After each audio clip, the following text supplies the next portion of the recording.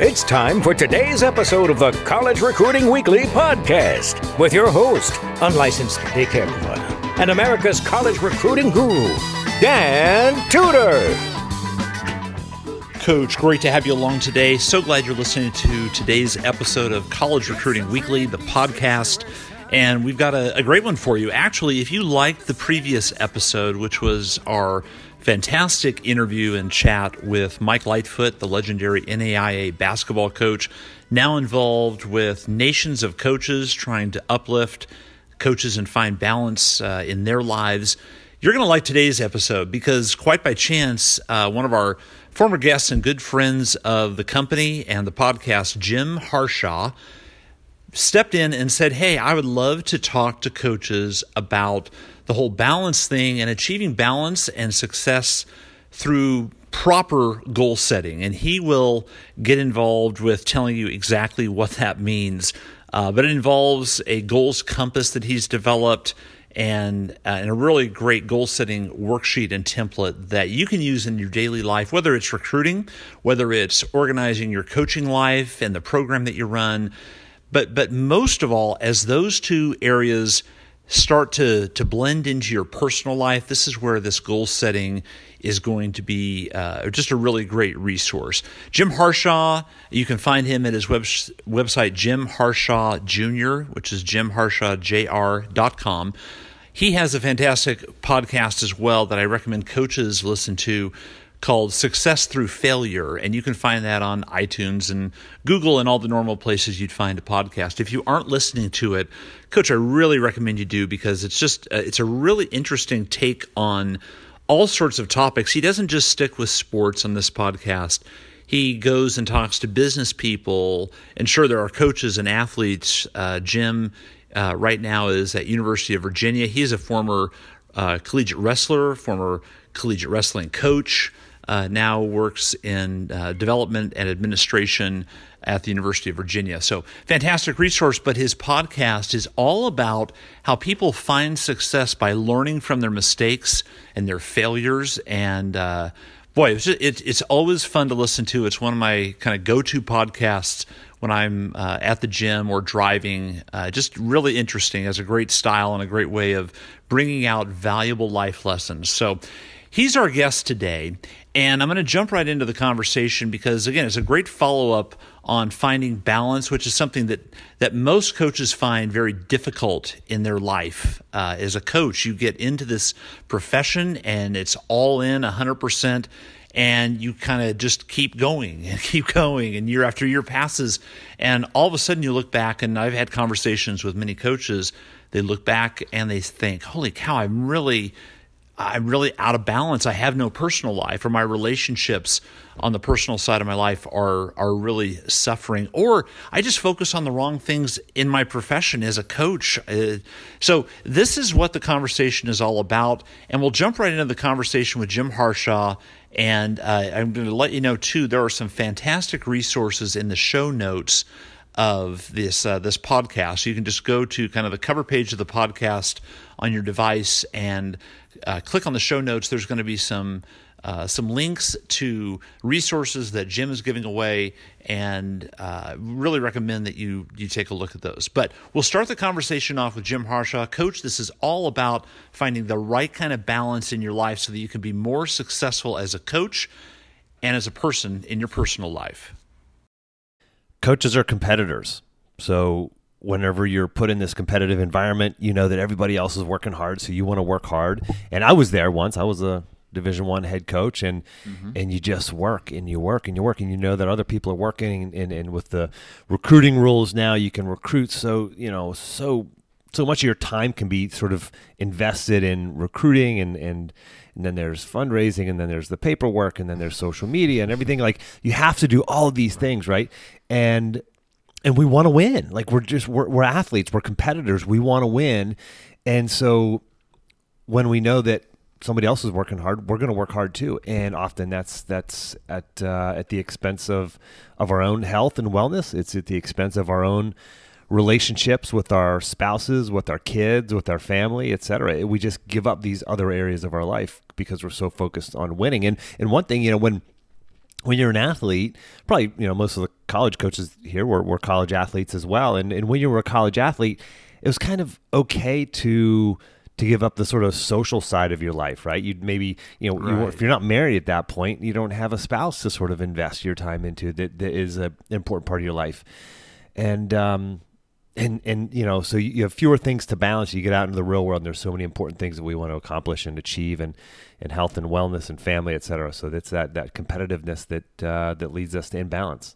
Yeah, and I was going to ask you as you were talking just then to start off the conversation about what the difference between being an athlete and being a coach, and you kind of answered it that when you're an athlete, it's okay to be doing extra workouts, or it's okay to sacrifice the social life or the parties or whatever you're going to do to be an elite, higher level athlete.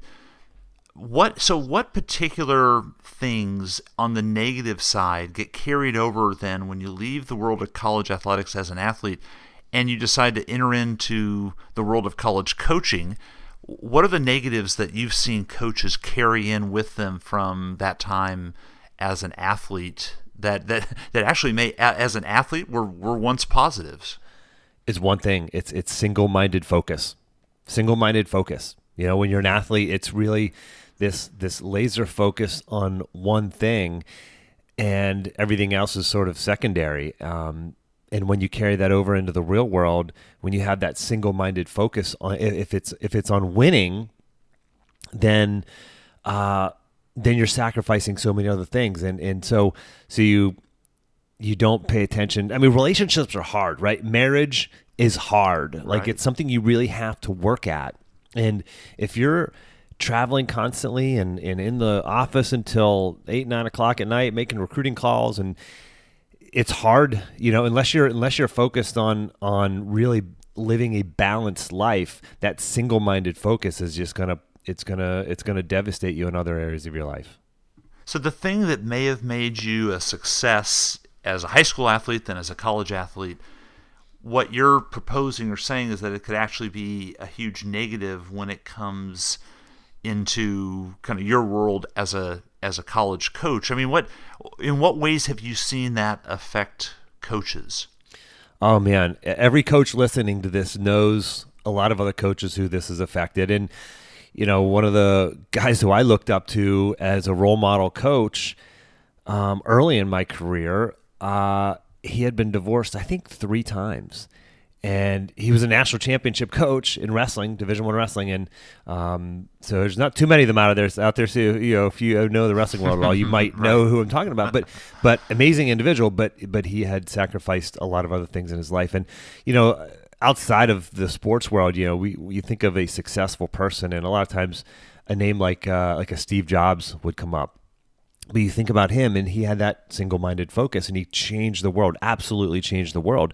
But he did it at the expense of, he just stepped on people. I mean, he denied his own daughter, for goodness sake. And so yeah, we've all seen those people. And this is not even just a coach's thing. I mean, I spend most of my time really primarily working with former athletes and doing executive coaching for former athletes. And so it's just that competitive nature, and it's a human nature problem. It's a societal problem, a cultural problem, right? We all want that thing that's parked in our neighbor's driveway, or that house, or that championship, or whatever it is. We're so driven for that we have the blinders on in the other areas of our lives. But to be honest, nobody's ever learned this. Nobody's ever learned how to be. Nobody ever coached you. Nobody ever taught you to be balanced, to live a balanced life. Right. Well, and you point out that when you eventually leave athletics, you go out into the real world. No one has really prepared you for that, to how to adjust and modulate that intensity or that drive, or as you mentioned, sort of that single-mindedness of what you're pursuing, and it can overcome you and eat you up.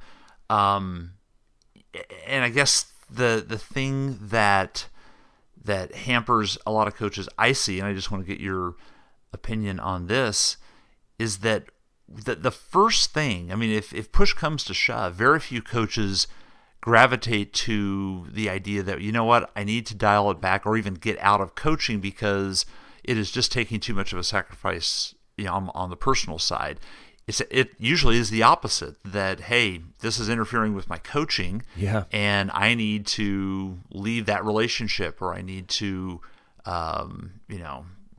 whatever the other sacrifice is going to be. They'll usually, as an ex-athlete, they'll usually choose the athletic side of that single-mindedness that you mentioned.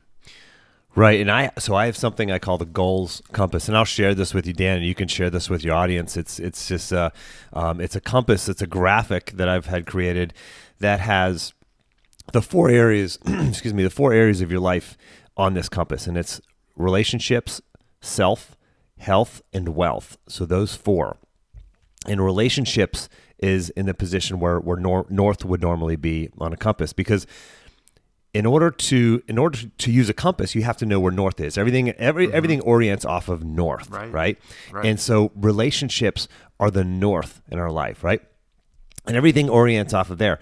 And then the second one is self, all right? So self goals. And self goals, I tell people the way to remember it is GIF, G-I-F, growth, impact, fun. So growth, like personal growth, learning a new skill, etc.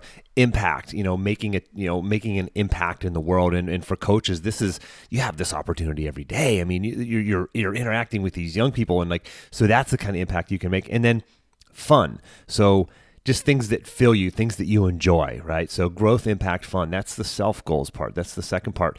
Health. So health and wellness is the next one. And, you can have all the money in the world, all the success in the world, but if you don't have your health, what's the value of that, right? And so that's another area that a lot of coaches give up, is that health and fitness of their own health and wellness. And then, whether they may still be working out, but maybe they're not getting enough sleep, or whatever the case might be. You're not eating well, et cetera, because they're traveling on the road a lot.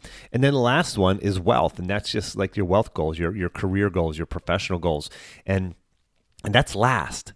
Everything orients off of north, off of relationships, and your wealth goals, your career goals, those are last, right? And everybody wants to put those first. And when you have them out of order, everything else suffers. So if you have your wealth and career goals first, then your relationship goals, your health goals, your personal goals, those are all secondary. Well, those are all going to suffer, and people wonder why, they're not feeling well, why they're ill, why they're overweight, why they're not healthy, why they don't feel personal growth, why their relationships are broken. It's because you have them out of order. But it's relationships, self, health, and wealth in that order. And just as you were telling that principle, and it's fantastic for coaches to understand the order is so important in that. And what comes to my mind is, many years ago I was traveling to be at the AFCA, the football coaches convention, college football, and I was on the plane and was sitting next to a guy, and we both started talking and realized we were both going to the convention. He wasn't a coach, neither was I. We were both going to consult and speak and that type of thing. And I said, well, what do you do? And he said, well, I'm with a large insurance company. We do a lot of work with the AFCA. And okay, what are you doing your talk on? And he said, well, we present to the wives of football coaches, and we do a really detailed presentation about how much life insurance they need to have on their husband, so that when he dies early, you are taken care of. So it's not a matter of if college football coaches were misusing their bodies and wearing themselves out. They had very matter-of-factly, done a separate presentation just for the wives of football coaches, so that they would be taken care of after their husbands flamed out and unfortunately would pass away early. And it was really a kind of a sobering reminder of how out of whack things can get.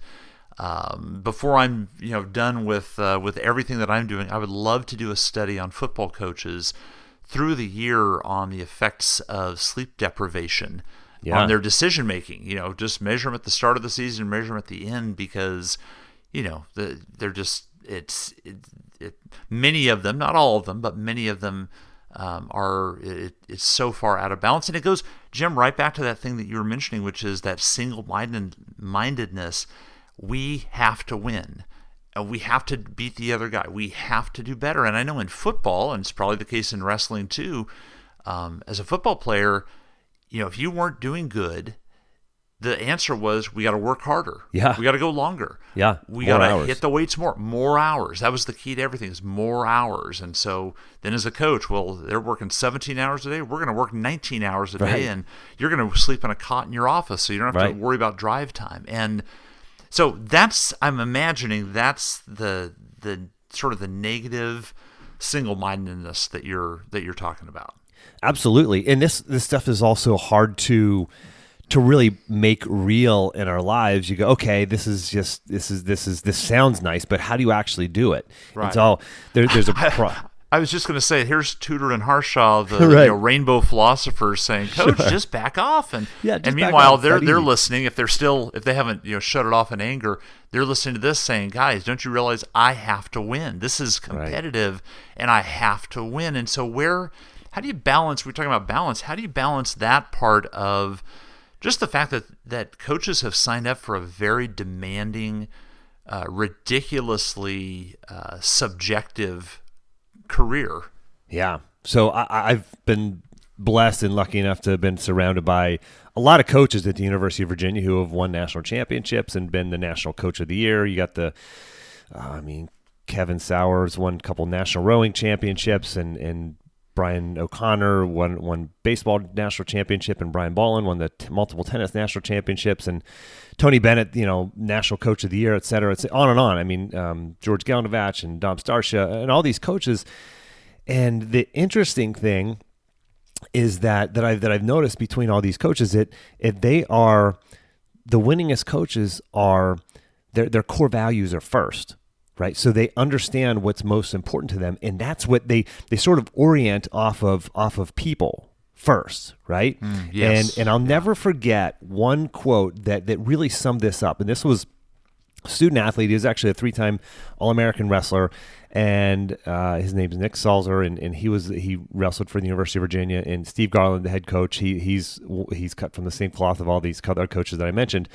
And one of our alumni asked him, he said, well, you could have gone to Iowa or Penn State or Oklahoma State, one of these sort of historically top tier national wrestling programs. And they said, why did you come to Virginia? He said, because Coach Garland cares more about me as a person than me as an athlete. And that's what I see in the best coaches, right? So they orient everything off of people. And so if you kind of zoom this out even further and you go, okay, when I was an athlete, I knew it was important to me, right? So I knew what was most important. I look back on my life as an athlete, Dan, and I was locked in and focused on I wanted to be like the guys who were my mentors and my role models and my coaches. They were national champions, they were All-Americans and Olympians, and they were, disciplined people, and they lived disciplined lives, and they were respected, and they often went on to success after sport. And so I wanted to be like them, and that toughness and that discipline, everything they had, right? And so I knew what my values were. I knew what I valued.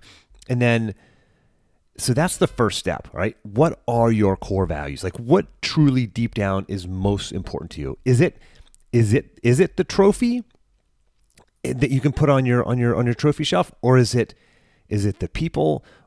Is it the impact you want to make? Like, what do you value most, right, in life? Not just around your work, but in your entire life. And that's the first step. And then the second step, and there's 4 of these steps. The second step is athletes, elite athletes, their core values are aligned with their goals, right? Elite performers at anything. So my podcast, I've interviewed guys like you, Dan, and other people who are just tremendously successful in their field at what they do.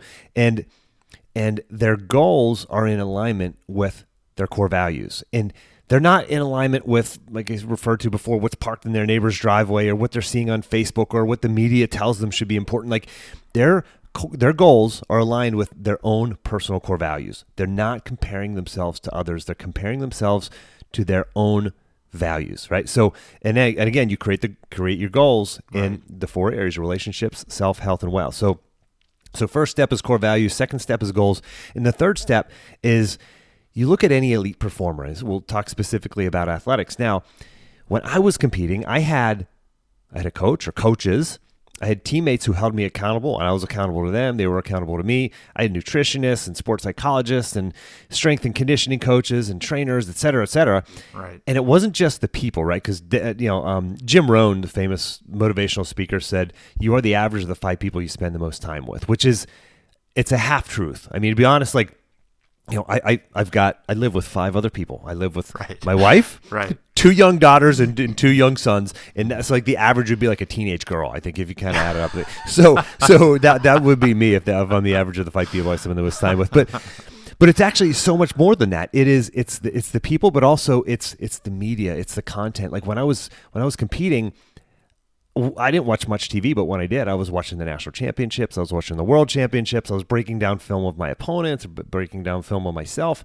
I had an audio that I would fall asleep to often, like a positive psychology audio. I would visualize. I did all these things, right? This is what I call an environment of excellence, right? So every elite performer has an environment of excellence. And that means sometimes you might have to cut people out or minimize interaction with certain people and maximize interaction with other people. You have to be, surrounding yourself with the right media.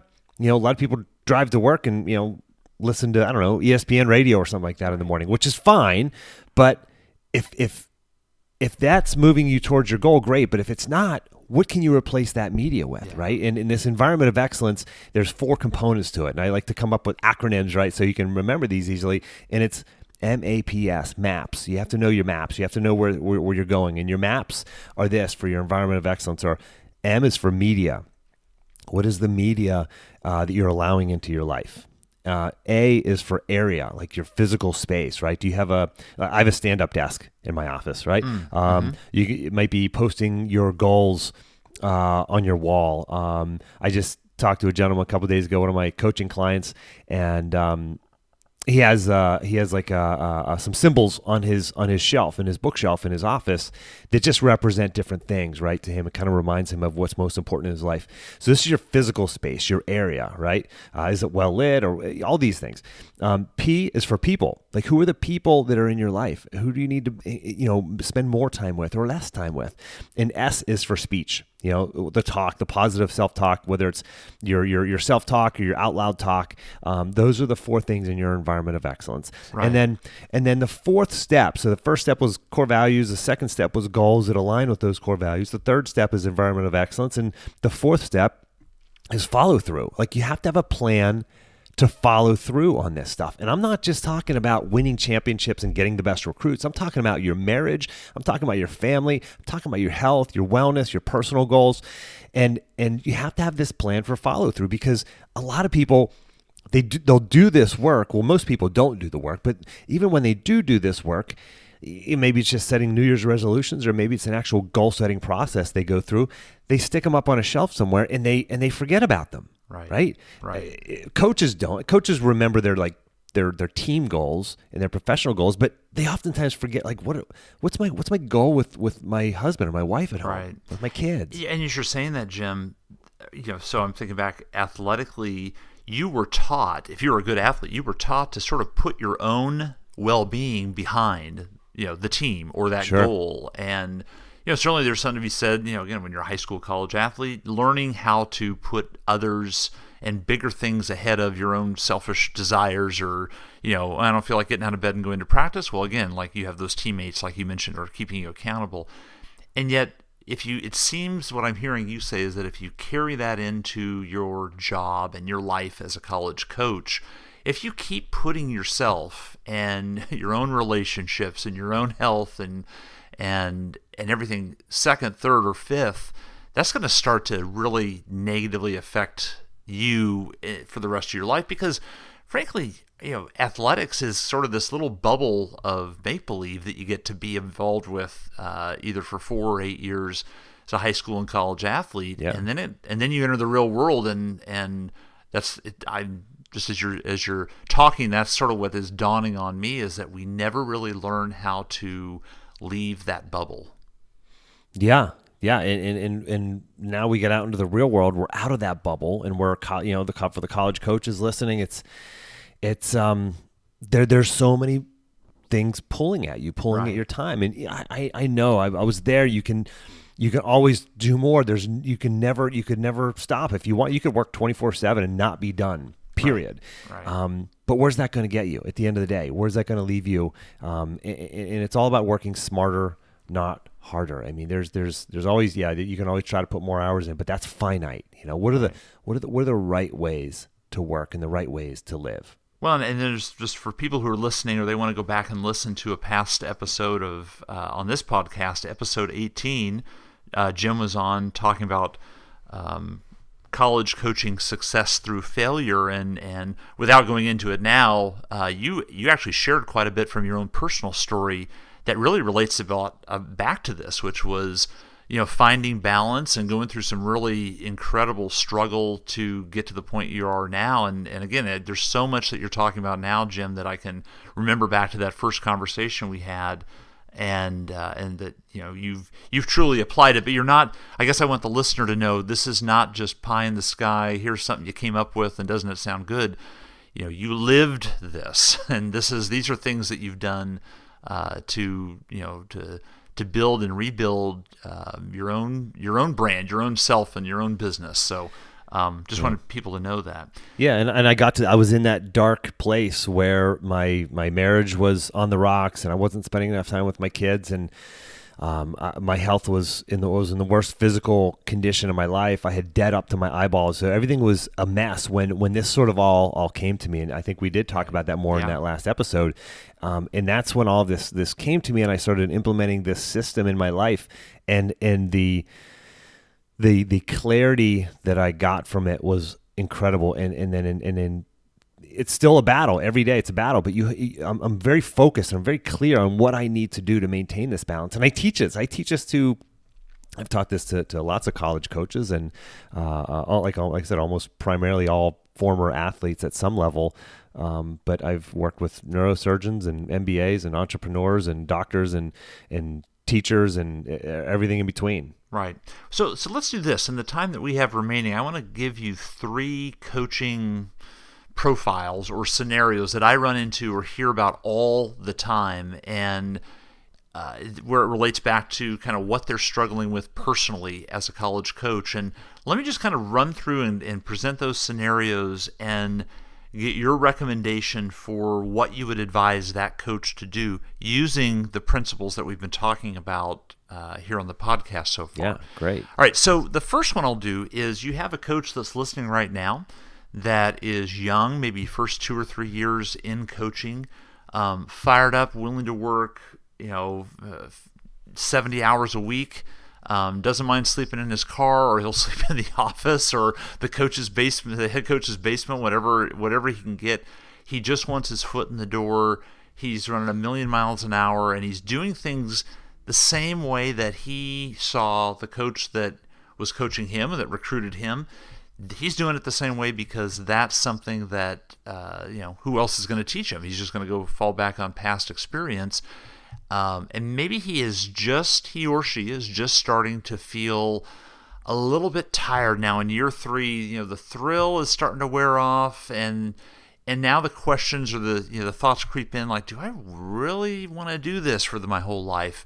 Because of those 70-hour work weeks and doing everything that you just described, putting that work first. Walk me through what you would tell that coach, and how does he or she maybe reevaluate, take a step back, and use the principles that you're talking about to make some changes?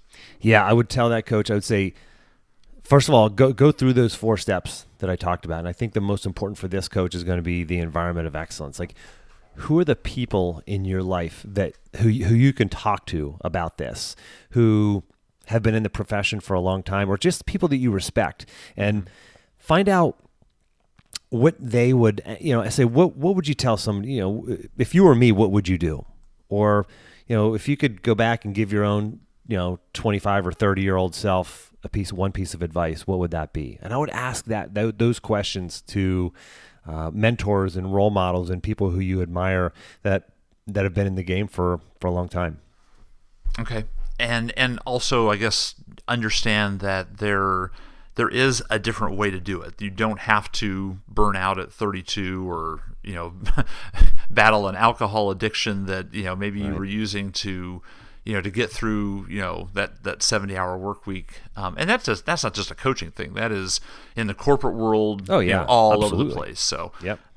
okay, that's great advice. So my second scenario is you have a young coach, not at the beginning of their career, 7 or 8, year 7 or 8 in coaching, and she is a really successful assistant. People are starting to press her to be a head coach somewhere. She's just got the talent. She's making the contacts, has the stability in her career that athletic directors might like to see. How does she know what she should do? Because as you know, being a head coach comes with a lot of other time responsibilities and commitments, and I think I've heard lots of stories where coaches get pressured into taking the job just because it was the next step on the ladder, Right. and they find was out me. really quickly that it was not something that they should have done. Yeah. So I'm just wondering, you have a coach now in that position that's listening, whether it's from the principals and certainly from your own experience, what do you tell them as far as like how do they know what to do as they evaluate that fork in the road? Yeah, so this is going back again, going through that process. The first one, the core values, like what really is important to you. Is it being a head coach? I did that. I jumped into head coaching tour. I was the youngest Division I head coach in the country at the time. I was 26, and I got there and I thought I knew everything. And wow, my eyes were just wide open after a few months on the job.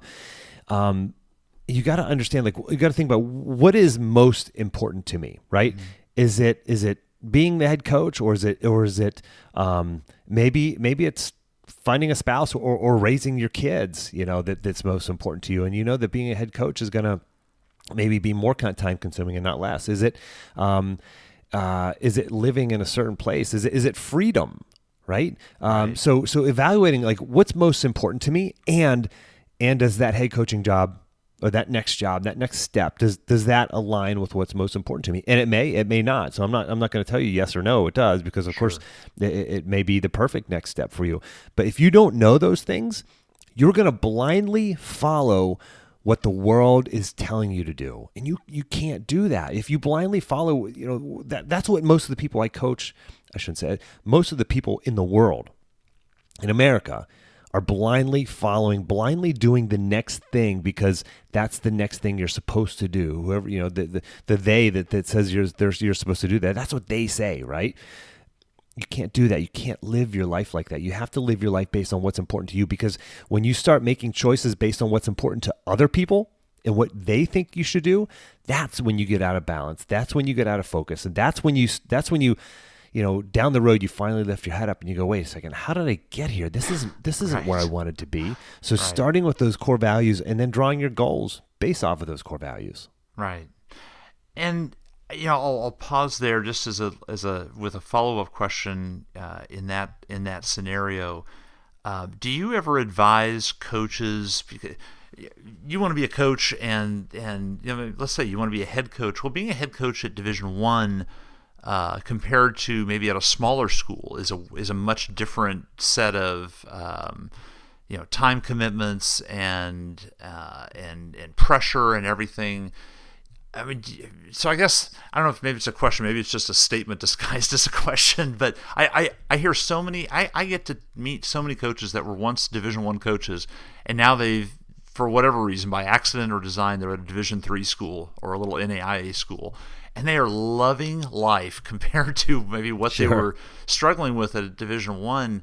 I guess, so my statement, maybe I'll just throw it out to see if you agree, that it doesn't have to be Division I. It doesn't have to be, so I'm a mid-tier Division I coach now, I've got to get to the BCS. I think as a younger coach, you tend to think that it's all about rising up the level. And I think, I'm figuring that you and I have learned that that's not what it's all about. That's right. And that goes in line with this process. If you know what's actually important to you, then you're going to make decisions based off of that. And, a friend of mine, I was just having a conversation with him a couple of weeks ago, and he turned down, he was kind of on the corporate ladder, and he could have taken the next step, which would have required him to leave Charlottesville. We live in Charlottesville, and it's a great town, and he would have had to leave. and he would have made a lot more money, but he and his family chose not to. And he based that off of not what society and everybody else thinks you're supposed to do, but what was important to him, And so his core values are intact and his family is intact. And he still gets to do the things on his beautiful piece of property that he has that he loves to do. And so the grass is not always greener in the BCS or in the big time or in Division I. You have to figure out what's important to you and where you can find the balance. What kind of life do you want to live? Right. Do you want to live in the city or a suburb or rural or what? Well, and the other thing I hear you saying, Jim, too, is where all this applies. Let's just assume you're in for coaching for the rest of your life. If you want to have longevity in college coaching, that balance that you're talking about, and that the purpose, knowing what's going to really make you happy and be right for you. If you're going to take a long-term view of coaching, the things that you're talking about, as I'm hearing them, those are essential. It's not optional. I mean, if you're not going to do that, you're going to burn out, and you're not going to get to do this thing that maybe you just love doing, which is coaching in college athletics. Right. And most coaches are in it for the right reasons. I mean, they're in it for making an impact and teaching and sharing and educating young people.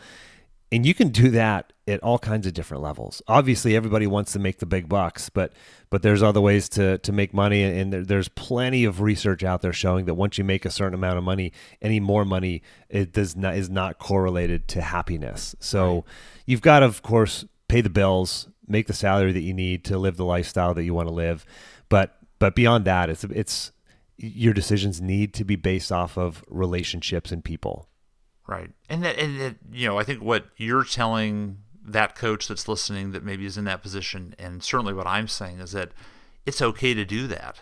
I mean, it's not something that's not a sign of weakness, or because, again, going back to life and the mindset of an athlete is, you start getting soft, as the saying goes, it's time to, really, hey, get your head back in the game, and this is what it's all about, and it's that singular focus that you were talking about.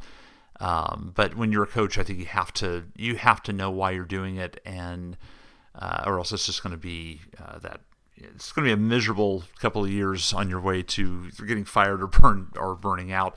Let me throw the next and the last scenario at you, is that you have a head coach listening that's been in it for 10 or 15 years. They run a program. So they are that CEO. They're doing they're coaching, they're running practices, they're managing their staff, they're doing the Kiwanis and Lions Club talks around town, they're interacting with boosters, all the paperwork, all the different things that you have to do as a head coach.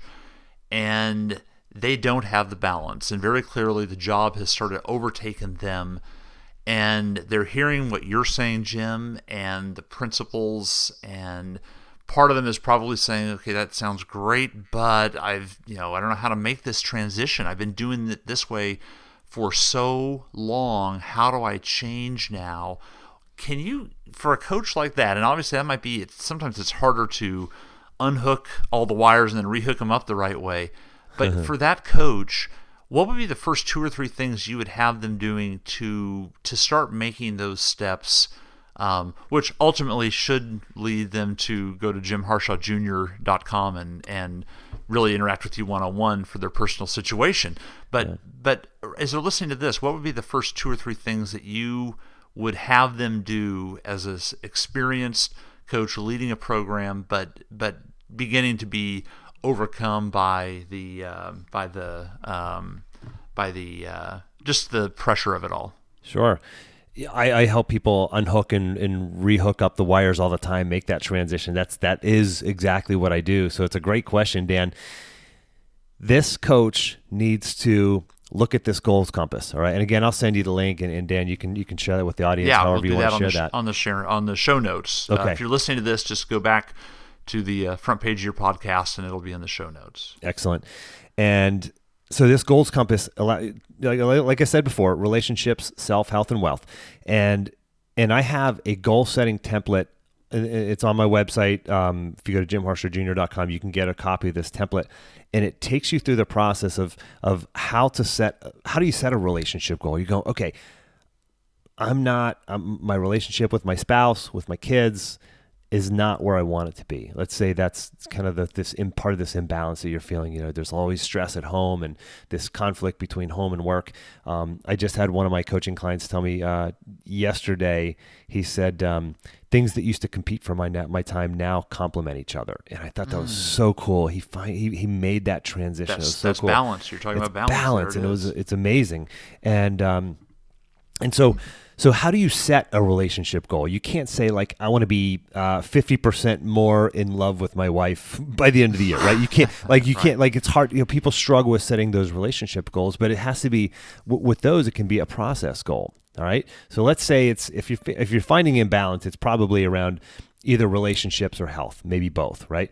And so with the relationships, you might set a goal. I want to do at least one date night a month with my wife. That was my goal. That's been my goal for all of 2017. It doesn't sound like much, but we actually have never been able to achieve that until we actually made it a real concrete goal for my wife and I. And we've done that. And it's just the intangible impact that has had on our lives has just been incredible. And that was one of our relationship goals. We had a couple. And another one was to spend 2 nights together, without the kids and just kind of get away. We have 4 young kids, and that's a hard thing to do. And so we set those goals.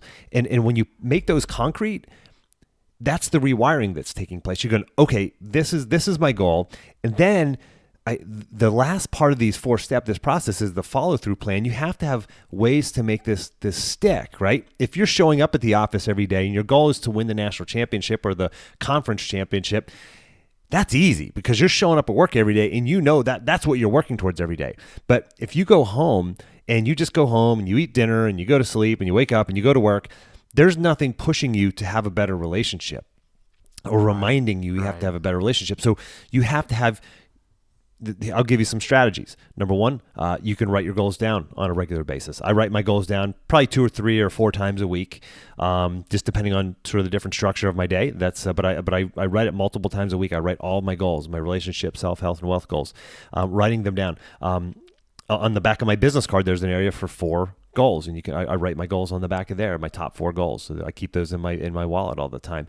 I keep my goals on a Google Doc, and once a month I have a reminder that pops up on my calendar to pull up my Google Doc and to pull up the same worksheet that I'm offering to everybody here, and I go through that worksheet and I just kind of look through all my goals and I adjust my deadlines, I adjust my action items, I adjust my.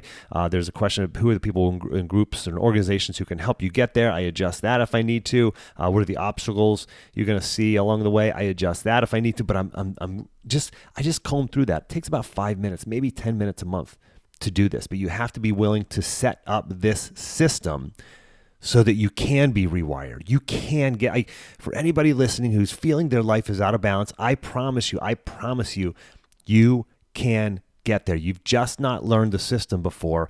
This is the system that will help you get there.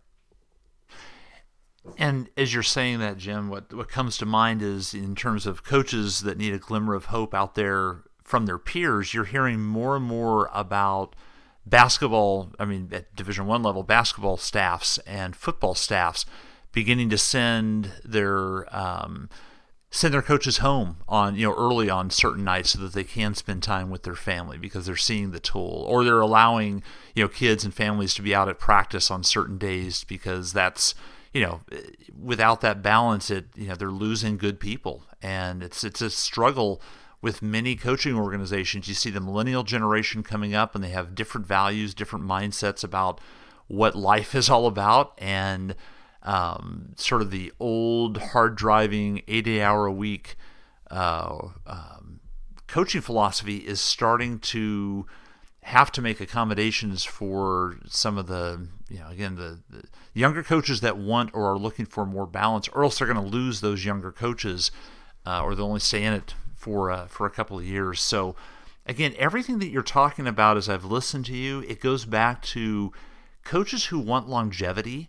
This is part of the secret. It's not just keep winning and that's what keeps me in the game, because you can be a winner and yet not be enjoying life and not have a life worth living.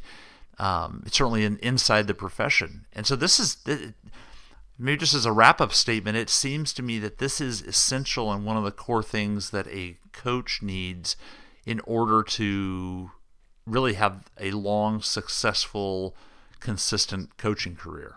That's right.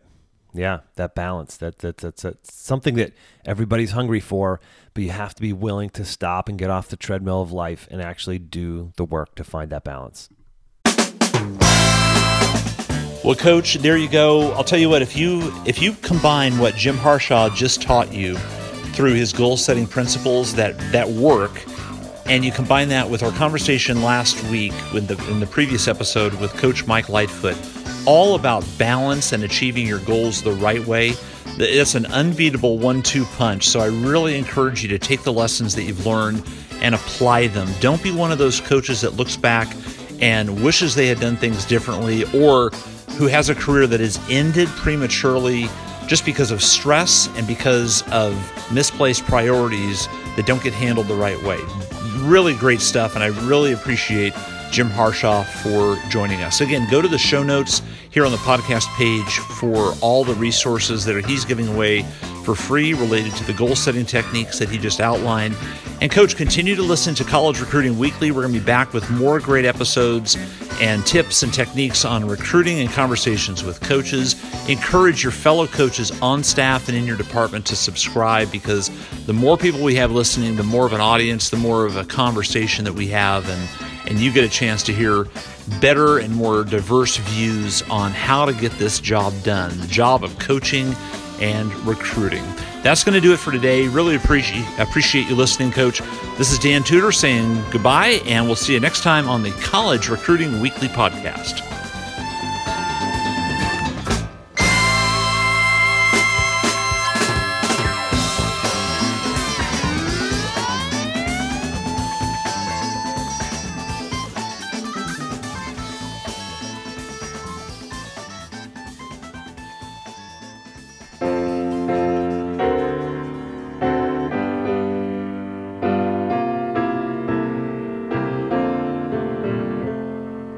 Bright college days, oh carefree days that fly, to thee we sing with our glasses raised on high. Let's drink a toast as each of us recalls ivy-covered professors in ivy-covered halls. Turn on the spigot, pour the beer and swig it, and gaudeamus igitt a tour. Here's to parties we tossed, to the games that we lost. We shall claim that we won them someday. To the girls young and sweet, to the spacious back seat of our roommate's beat-up Chevrolet. To the beer and Benzedrine, to the way that the dean tried so hard to be pals with us all. To excuses we fibbed, to the papers we cribbed from the genius who lived down the hall. To the tables down at Maury's, wherever that may be. Let us drink a toast to all we love the best. We will sleep through all the lectures and cheat on the exams, and we'll pass and be forgotten with the rest. Oh, soon we'll be out amid the cold world's strife. Soon we'll be sliding down the razor blade of life. Ooh. But as we go our sordid separate ways, we shall ne'er forget thee, thou golden college days. Hearts full of youth, hearts full of truth, 6 parts gin to 1 part vermouth.